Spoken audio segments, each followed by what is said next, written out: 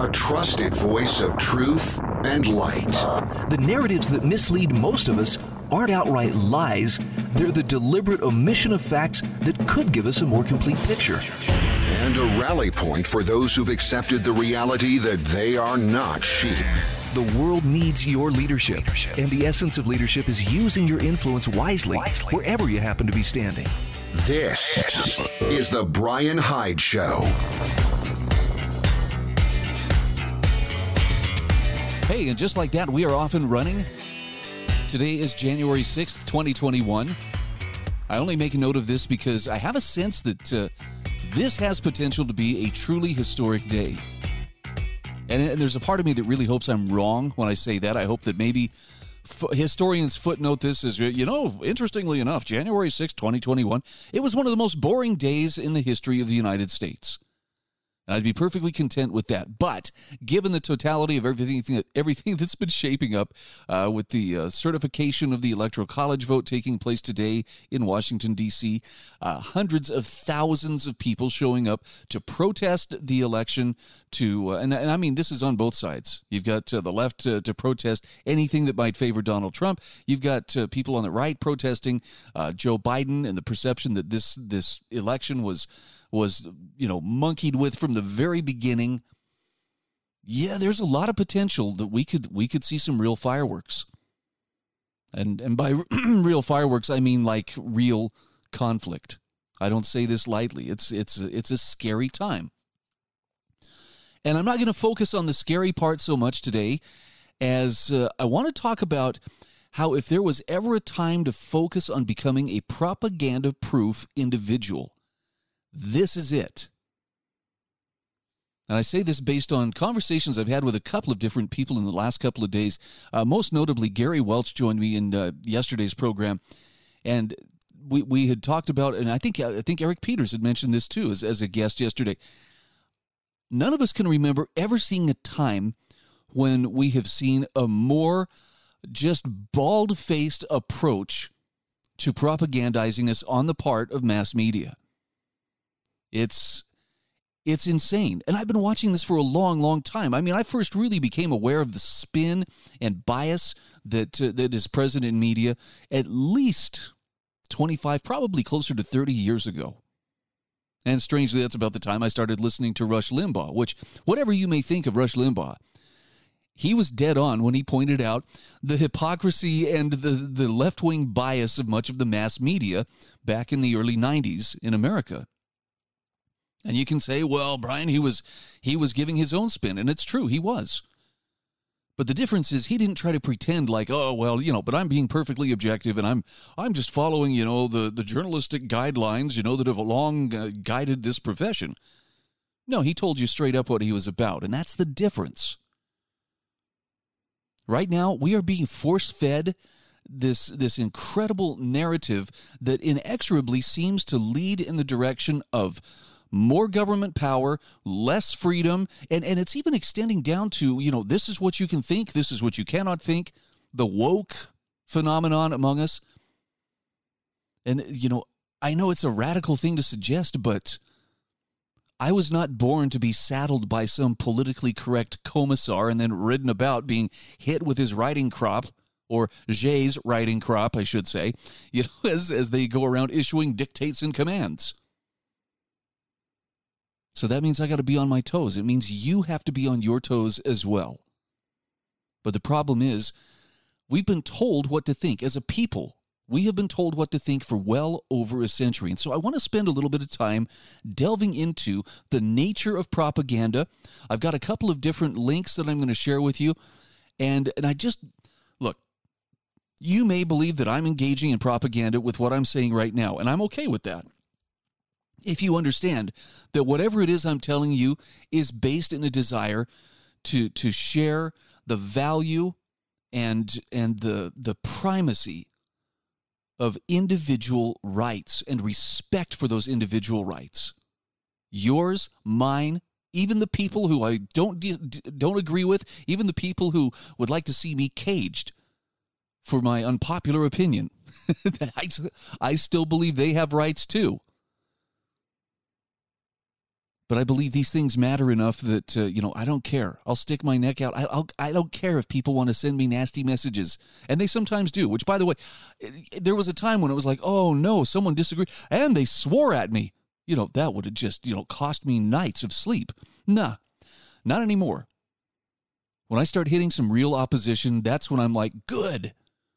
This means I'm reaching people who aren't already just in agreement with me. This means that my audience is growing, or that the message that I'm sharing is actually getting beyond, the comfortable boundaries of the church choir loft. And that's good to know. Even if the price is, it means some people are, being kind of dirtbags about it. That's what a lot of us do when we encounter information that we either don't want to acknowledge or we're just not comfortable with. I've been there myself. So I try to treat them with, I try to treat them with a little bit of patience, even if they're acting like a dirtbag. And I only use that term because they're, throwing dirty words around as if that should show you how right I am. You blankety blank, blank, blank, and blank. They really do seem to have a penchant for profanity. So we have been told what to think for more than 100 years. And I want to recommend that if you haven't looked into Edward Bernays, Bernays,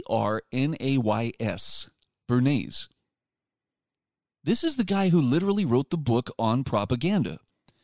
And you know what's really interesting is his great nephew, Mark Bernays Randolph, is actually one of the co-founders of Netflix.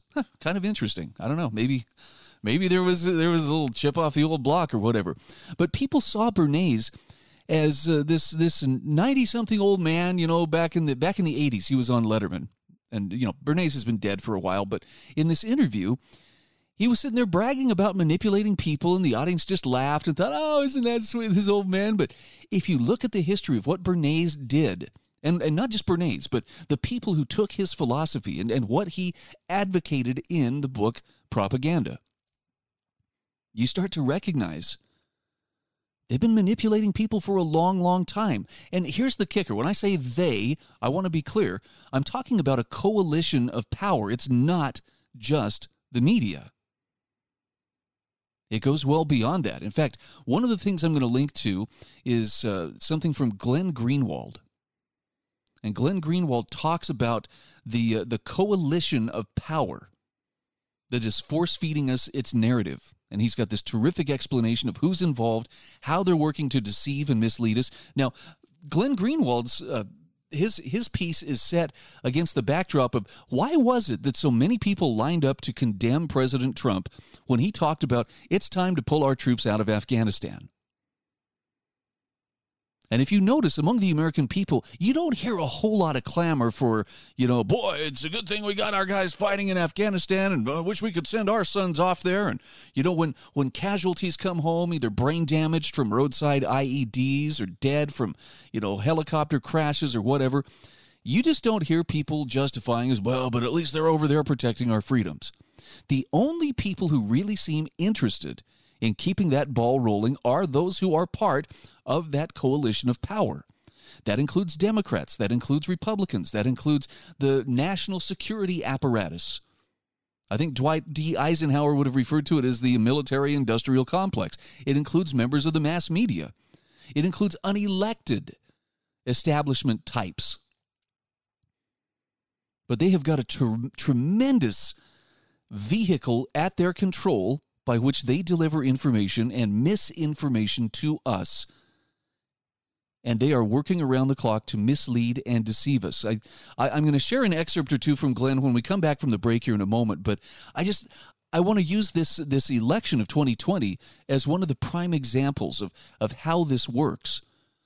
You have to notice that, as soon as there was the tiniest opportunity for them to say, Biden has a lead here, boom, the election is over, we have declared it, we've called it, it's done, and then they've just insisted, every little thing, president-elect, the office of the president-elect, as if we need to be coached into repeating these mantras of this is how you must think. And just the other day, within the last couple of days, it was some coalition of members of the press who came together and said, we are once and for all calling the election. This is, again, before the certification of the Electoral College. Now, just understand, for the record, when the Electoral College results have been certified, and if Joe Biden is, in fact, the one who has received the necessary electoral votes, well, by gosh, at that point, he will become the president-elect. But in the meantime, we've had this incredible, cranked up to 11 Muppet show going on, insisting we have to refer to it this way, we have to believe this, it is the office of the president-elect, blah, blah, blah, and it hasn't slowed down for the last month and a half, almost 2 months now. So when we come back, I can promise you're going to feel uncomfortable. We're going to talk about how we are being manipulated. And you may disagree, but I'm still going to encourage you to propaganda-proof yourself, even if it's from my ramblings.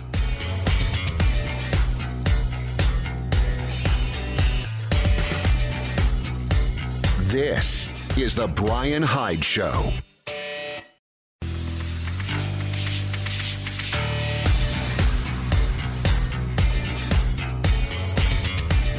This is the Bryan Hyde Show. Hey, welcome back to the show. Our program is brought to you in part by great sponsors like Alta Bank, that would be my friend John Staples, and also Landmark Risk Management and Insurance. That's my friend Steve Burgess.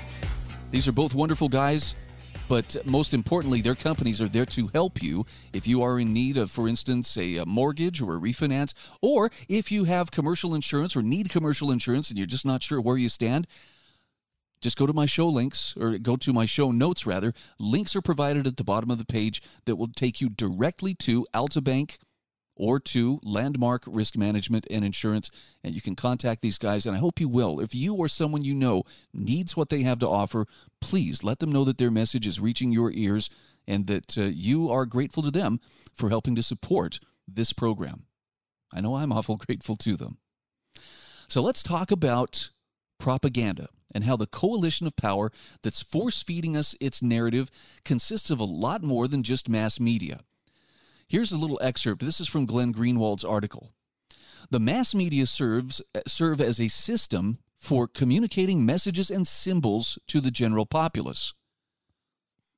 He says it is their function to amuse, entertain, and inform, and to inculcate individuals with the values, beliefs, and codes of behavior that will integrate them into the institutional structures of the larger society.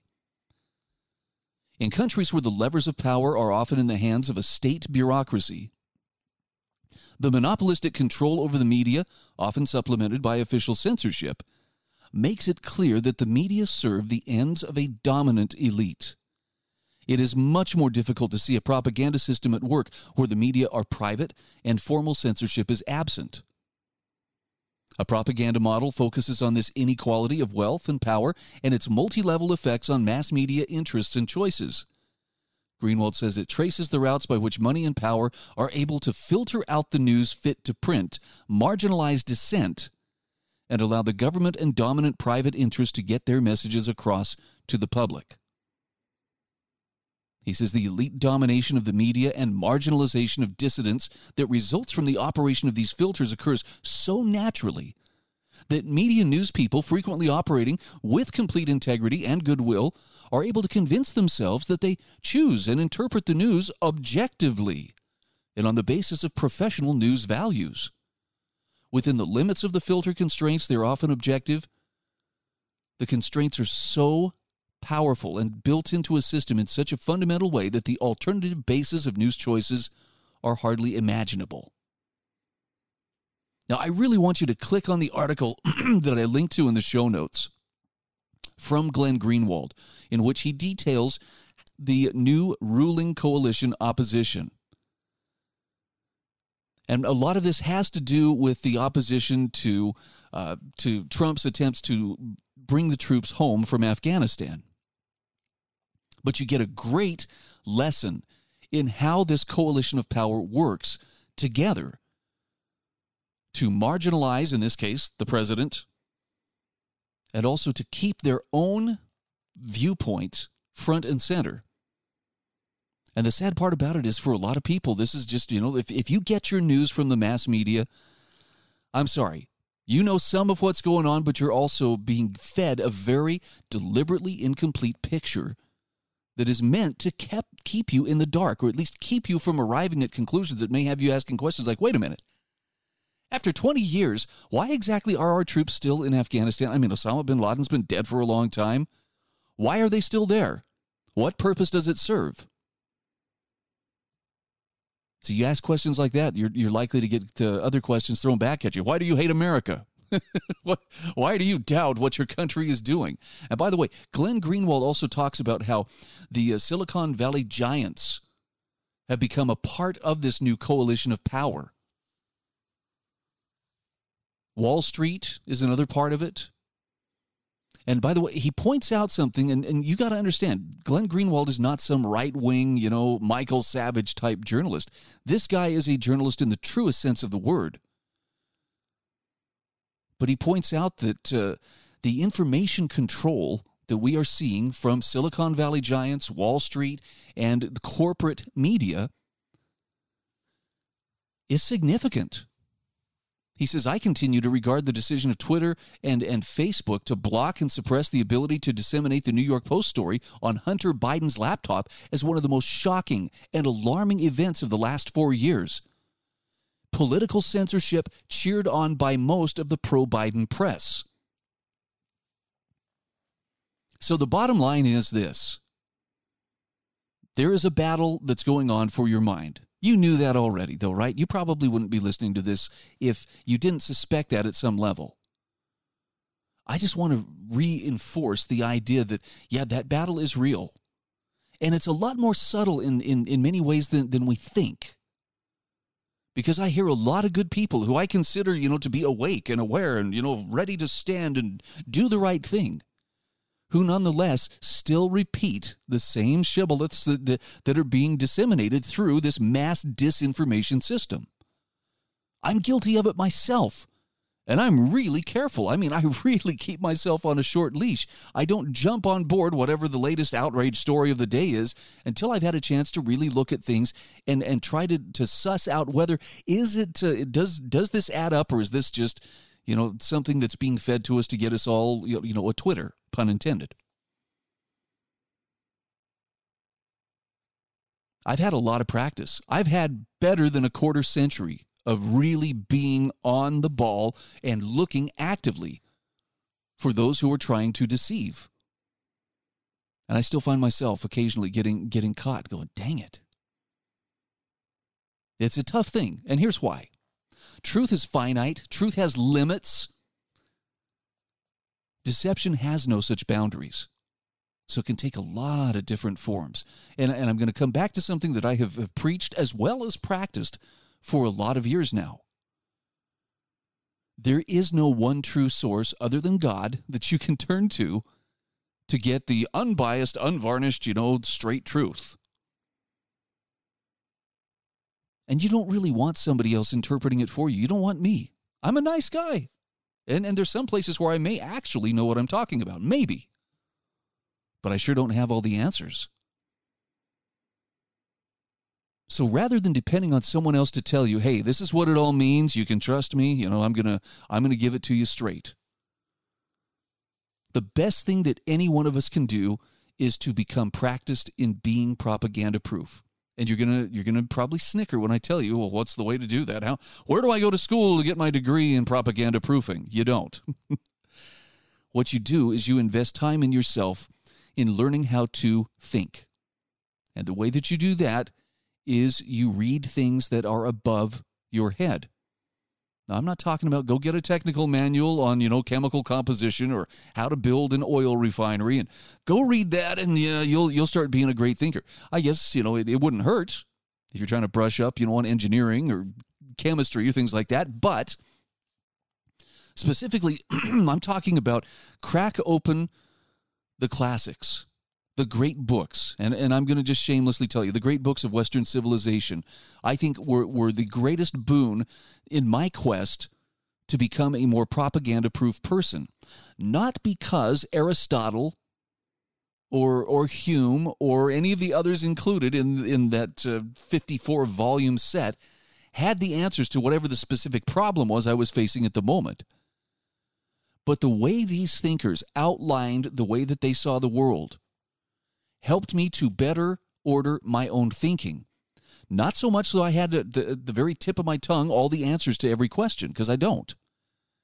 But what they taught me instead was something that is, I think, in many ways more valuable, and that is how to ask the kinds of questions that give you more solid answers or a more clear answer of what you're seeking.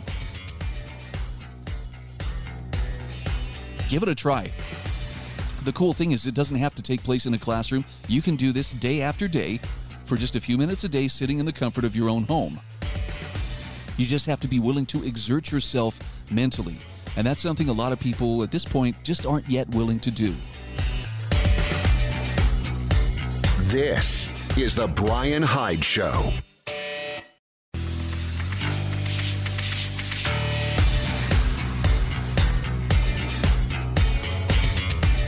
This is the Bryan Hyde Show. Okay, welcome back. I know it sounds self-serving. I'm talking all about propaganda. But I want you to understand that part of why I'm talking about this is because I really believe that what I am doing, along with a lot of other people, is offering a counter, whether it's a counter spin or a counter platform or just a countering point of view. I shared something on Facebook yesterday, and it goes back a couple of days. I observed the anniversary. It was 4 years ago that I was sacked from a job that in southern Utah in radio, and it was a great gig. It was really fun, and I did not see it coming. Although, as I shared in the Facebook post that I shared on it, I was given a warning. You know, you can call it what you will, the universe. I really had this incredibly strong impression that I was going to be let go the following day. So strong that I cleared out my desk, took the stuff home, and told my wife, "You're not going to believe this, but I think I'm going to get fired tomorrow." And there was no reason for it. Or at least, there was no reason clearly understood to me. Clearly, management had made up their mind beforehand, but I didn't see it. But I had that warning, and I knew that there was something behind it. I knew there was purpose, and I'll make it a long story short. I had felt for months that as happy as I was and doing my show, I was on the two biggest news talk stations in southern Utah with real reach. I mean, it was a fantastic signal, a fantastic day part, a big growing audience. But I felt that there was something more that I needed to be doing. And if you've ever had that experience where you just sense that there's something that's incomplete here, and it weighed on me enough that I took it to God, and I said, "Look, I'm feeling strongly like there's something more I should be doing with my life, and I want to do that because I think that sense that there's something more that's expected of me is coming from you, not from the people around me. So what should I do?" And it took time, and it took multiple efforts of going back to God and saying, I want to do whatever you'd have me do, but I'm not seeing it. Can you show me? Well, part of the process of being shown was, look, here's a pink slip. The door is going to close now, and your life is going to change as of tomorrow.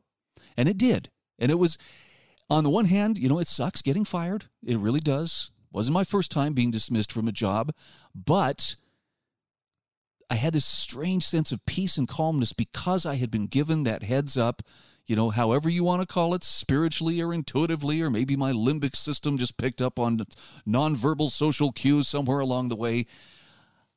But I knew there was purpose behind it. And I just recounted briefly in my Facebook post about how that led me to work alongside Connor Boyack at Libertas Institute for a year as a development director, which in turn brought me into the orbit of Joe Carey, who I ran into at the State Policy Network's convention in San Antonio back in 2017. Joe Carey, in turn, approached me and said, "Hey, we need someone to help provide some coverage of the Bundy trial in Las Vegas," which I did. And that, in turn, brought me in touch with Kathy Smith and her Loving Liberty Foundation. A couple of years ago, we launched the Loving Liberty Radio Network. And then, as that network has grown, I've had the privilege of teaming up with Joe Carey to launch Fed by Ravens Media Network, and here's what's happened. What started out as, "Oh, man, you got kicked to the curb," has turned into the opportunity to build platforms that allow people to speak truth without being fitted for a corporate muzzle or otherwise being limited in their ability to speak what they believe to be the truth. I can't tell you how empowering that is. And no, I am not financially secure and I'm not famous, but that doesn't matter because I'm part of something that is actually providing an active solution to the problem of being propagandized on a daily basis. And it starts small, but it grows so quickly. I've watched with incredible awe at how the Loving Liberty Network, for instance, started, and we struggled, and we just, to get and I'm just going off the podcast listens. Now, they have lots of different hosts and lots of different people who listen while they're streaming over multiple different platforms, but I watched that go from, the first 10,000 listens to, 50,000 listens to 100,000 listens. Last I checked, I believe they're up over 260, almost 270,000 listens. That's in 2 years' time, maybe just a little under 2 years' time, because that's when we started using that particular podcast platform that I'm citing. That's remarkable. So I know the need is there. I know that there is a coalition of concerned people out there, maybe, individual and disconnected and, muddling along, on their own, feeling like they're all by themselves. But they are looking for alternative sources of information and truth that are based in principle, not partisanship. They can look at what's happening around us with humor, with kindness, and yet with insight. And by the way, I'm not taking all that credit to myself. I'm speaking of all the different podcast hosts and different show hosts on the various networks that carry my program. They have alternatives. And the question now is just, how do we reach those who are searching for that truth? You're obviously one of them who found it. And so if you share that information with your friends, if you let them know, hey, you might want to give this a listen and just see if this resonates with you. I'm going to thank you in advance for being, kind enough to open your mouth and say something. But that's what we're doing. And I look back, 4 years ago where I was like, okay, now I am looking for what is the next thing? And look, I apologize if it makes people uncomfortable, but I got to tell you, the great shift in my thinking was I realized at that moment that my employer is not whoever is signing my paycheck. At that moment, I realized that my employer is and will continue to be, at least for the rest of my life, God. And sometimes my assignment is going to change. And you know what? It's uncomfortable. It usually is uncomfortable when the assignment changes. There's always that, starting over and sometimes ending, a relationship here or ending a partnership there. And it's not easy. You understand that. But ultimately what I'm trying to do is I'm trying to use what I've been blessed with and what I've been able to develop over the course of a lifetime in a way that my Creator would have me use it. And I'm okay with not being rich and famous. That's really not the goal. You think about it. Those are pretty fleeting things. They're nice. Don't get me wrong. Oh, I'd love to be driving around in a Bugatti. I'd love to know that I have no financial worries whatsoever. But that's not why God created me. And I believe that, my particular personal mission has more to do with speak the truth. Speak the truth in a way that people who are searching for the truth will hear it and recognize it and be glad to have found, some place where it's still being spoken. Because I have a feeling this is going to get tougher in the days ahead. I'm not wishing for it, but I think that's going to be the case. Fame and fortune, yeah, they'd be nice, but they're fleeting at best. Impact is the best way to measure whether your job performance is up to snuff or not. And that's how I measure, how am I doing? And the boss that I am trying to keep happy, more so even than my listening audience. And I love you for being a part of my audience. And I want you to feel taken care of But please know, my ultimate allegiance and my ultimate goal is to make sure that my Creator is pleased with what I'm doing with the gifts I've been given, that I'm using them to their best and highest ability. And I'm sorry to get so metaphysical on you, but this has been on my heart, and it's because of that anniversary, and because I've had time to sit and reflect on how utterly blessed I have been over this last 4 years. The people who have come into my orbit, and the influencers that I'm now associating with on a very regular basis. And I don't mean to, I'm not dropping names, mind you. It's not like, oh, yeah, well, like I was telling the Dalai Lama at lunch the other day, blah, blah, blah. Nope. I'm just telling you that I have been moved into a greater circle of influence than I could have attained on my own. And I think there's purpose behind it. And so in a nutshell, that is why I do what I do by Bryan Hyde. All right. Thanks for letting me get that off my chest. I feel better for having shared it with you. When we come back, I'm going to spend a little more time talking about propaganda. In particular, one of the things that I have heard recently, just this week, the New York Times has assured us that any talk about the so-called Great Reset, well, that is nothing more than conspiracy theory. Well, guess what? Ron Paul has a take on it, and he says, actually, the Great Reset is about expanding government power and suppressing liberty. I think I'm going to consider what he has to say and see how that holds up against what the New York Times is telling me.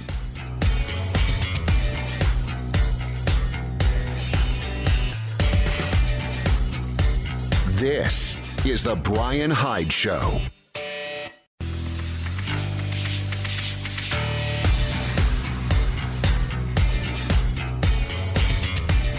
This is the Bryan Hyde Show. All right, we are back. Let's talk about the Great Reset. Maybe you've heard this term, and I'll grant you, there may be some people who are touting this term who are doing so in such a strident way that you're like, okay, their tinfoil hat may be just a little bit too tight. But I want you to hear Ron Paul's take on this. And whatever you may think of Ron Paul, Ron has been one of the most consistent voices for liberty and for limited government, for proper government within my lifetime. The difference between a politician and a statesman has never been more clear than when I look at Ron Paul and what he was able to do during his time as a congressman. And Ron Paul says World Economic Forum founder and executive chairman Klaus Schwab has proposed using the overreaction to coronavirus to launch a worldwide Great Reset. By the way, that's Schwab's words. The Great Reset is about expanding government power and suppressing liberty worldwide. Ron Paul says Schwab envisions an authoritarian system where big business acts as a partner with government. Big business would exercise its government-granted monopoly powers to maximize value for, quote, stakeholders instead of shareholders. Now, stakeholders include the government, international organizations, the business itself, and civil society. Of course, government bureaucrats and politicians, together with powerful special interests, will decide who are and are not stakeholders, what's in stakeholders' interest, and what steps corporations must take to maximize stakeholder value. People's own wishes are not the priority. Ron Paul says the Great Reset will dramatically expand the surveillance state via real-time tracking. It will also mandate that people receive digital certificates in order to travel and even technologically implanted in their bodies to monitor them. Included in Schwab's proposal for surveillance is his idea to use brain scans and nanotechnology to predict and, if necessary, prevent individuals' future behavior. This means that anyone whose brain is scanned could have his Second Amendment and other rights violated because a government bureaucrat determines the individual is going to commit a crime. The system of tracking and monitoring could be used to silence those expressing dangerous political views, such as that the Great Reset violates our God-given rights to life, liberty, and the pursuit of happiness. Now, I want you to remember, Ron Paul is quoting Klaus Schwab, not to the other way around here. This is not Ron Paul who's saying that this is what the Great Reset should entail. Schwab is the one saying this. Now, Ron Paul does say the Great Reset involves a huge expansion of the welfare state via a universal basic income program. This can help ensure compliance with the Great Reset's authoritarian measures. It will also be very expensive. The resulting increase in government debt will not be seen as a problem by people who believe in modern monetary theory. This is the latest version of the fairy tale that deficits don't matter as long as the Federal Reserve monetizes the debt. He says the Great Reset ultimately will fail for the same reason all other attempts by governments to control the market fail. As Ludwig von Mises showed, government interference in the marketplace distorts the price system. Prices are how information about the value of goods and services related to other goods and services is conveyed to market actors. Government interference in the marketplace disturbs the signals sent by prices, leading to an oversupply of certain goods and services and an undersupply of others. The lockdowns show the dangers of government control over the economy and our personal lives. Lockdowns have increased unemployment, caused many small businesses to close, and led to more substance abuse, domestic violence, and suicide. He says, we're told the lockdowns are ordered because of a virus that poses no great danger to a very large percentage of the American public. Yet instead of adopting a different approach, politicians are doubling down on the failed policies of masks and lockdowns. Meanwhile, big tech companies, which are already often acting as partners of government, silence anyone who questions the official line regarding the threat of coronavirus or the effectiveness of lockdowns, masks, and vaccines. Ron Paul concludes the disastrous response to COVID will be just the latest example, or is just the latest example, of how those who give up liberty for safety or health will end up unfree, unsafe, and unhealthy. Instead of a great reset of authoritarianism, he says, we need a great rebirth of liberty. Hear, hear. All right, I've got two other articles I want to share. I'm going to just touch briefly on this one from Carrie McDonald. One of the bright things about what's been going on around us, even though it seems really, the bummer factor has been high for several months now, especially with the lockdowns. But something that Carrie McDonald points out is that the lockdowns are also providing us with a marvelous opportunity to teach kids about government and liberty. It's a great object lesson in how children can learn to choose freedom over force and ensure that these lockdowns never, ever happen again. Just a couple of excerpts from Carrie's essay. She says, it's always worthwhile to share the ideas of liberty with young people, but she says right now, during the widespread government lockdowns, it's more important than ever. In some places in the U.S., individuals are prohibited from inviting family or friends over to their private homes, or if they are granted that privilege, attendance is capped. In still other places, a person could be fined for not wearing a mask, for violating a travel order, or for refusing to cooperate with government contact tracers. Mandatory COVID-19 vaccination has been suggested. Businesses have been forcibly shut down, despite making creative and even costly adaptations to continue to safely serve their customers. Entire industries are being decimated by diktat.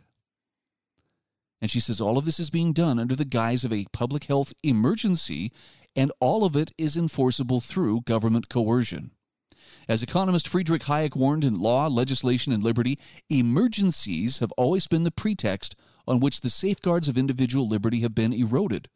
And once they are suspended, it is not difficult for anyone who has assumed emergency powers to see to it that the emergency will persist.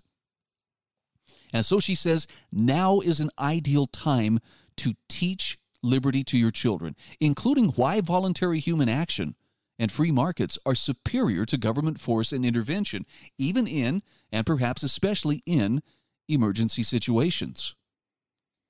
She says one of the ways she explains libertarian principles to her children is to say that government officials should have very limited power over citizens. Indeed, she says our rights precede government, as beautifully articulated in the Declaration of Independence. We are all created equal, and all of us are born with certain unalienable rights, that among these are life, liberty, and the pursuit of happiness, that to secure these rights, governments are instituted. So just as I can't force my neighbor to wear a mask, close his business, stay in his home, or take a vaccine, the government shouldn't force its citizens to do these things. Carrie says we can persuade our neighbors to take certain precautions or to choose certain behaviors, For example, we can share information about why wearing a mask or taking a vaccine are good ideas. We can set certain rules for those who enter our homes or businesses, asking that they wash their hands, wear a mask, or stay socially distanced. This allows others to decide whether they want to voluntarily abide by our rules on our private property. Now, they can choose not to visit us or shop at our store.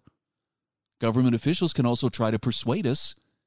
They can provide information and recommendations, but when they issue executive orders and emergency mandates under a legal threat of force, they go too far. As John Locke once wrote, it is one thing to persuade, another to command, one thing to press with arguments, another with penalties. And Kerry points out here, mandates also may not work as well as voluntary action. Some data suggests that prior to the spring lockdowns, individuals changed their behavior to help reduce viral spread before government mandates were issued. One of the reasons that so many of us are opposed to lockdowns and government orders, and have been from the very beginning, is that we believe in consent over coercion. We're all fallible. We all lack perfect information. We all have our own self-interest at heart. And this is precisely because of our humanness that power should be decentralized and distributed as much as possible. Now, she talks about free markets and innovation, and this is how she concludes. She says the reality of why we need to deeply and actively teach the ideas of liberty and free markets to the rising generation has become very clear to her in the past year. As she says, I'm sure it also has to you. It's up to parents to do this, as most schools don't, and more communities steadily embrace big government policies that erode personal and economic freedom. She says your kids need to hear this message from you. You can help them choose freedom over force and to ensure that these lockdowns never, ever happen again. Once again, I'll have a link to Carrie McDonald's article in the show notes. Take a look at it. If it strikes the right nerve, I would encourage you share it far and wide. This is a great opportunity. Kids really get a lot from object lessons. And I know my own kids, they've always been pretty partial to liberty. That's kind of, what happens growing up in our household. But I have seen their understanding and applied understanding of liberty grow by orders of magnitude thanks to these lockdowns.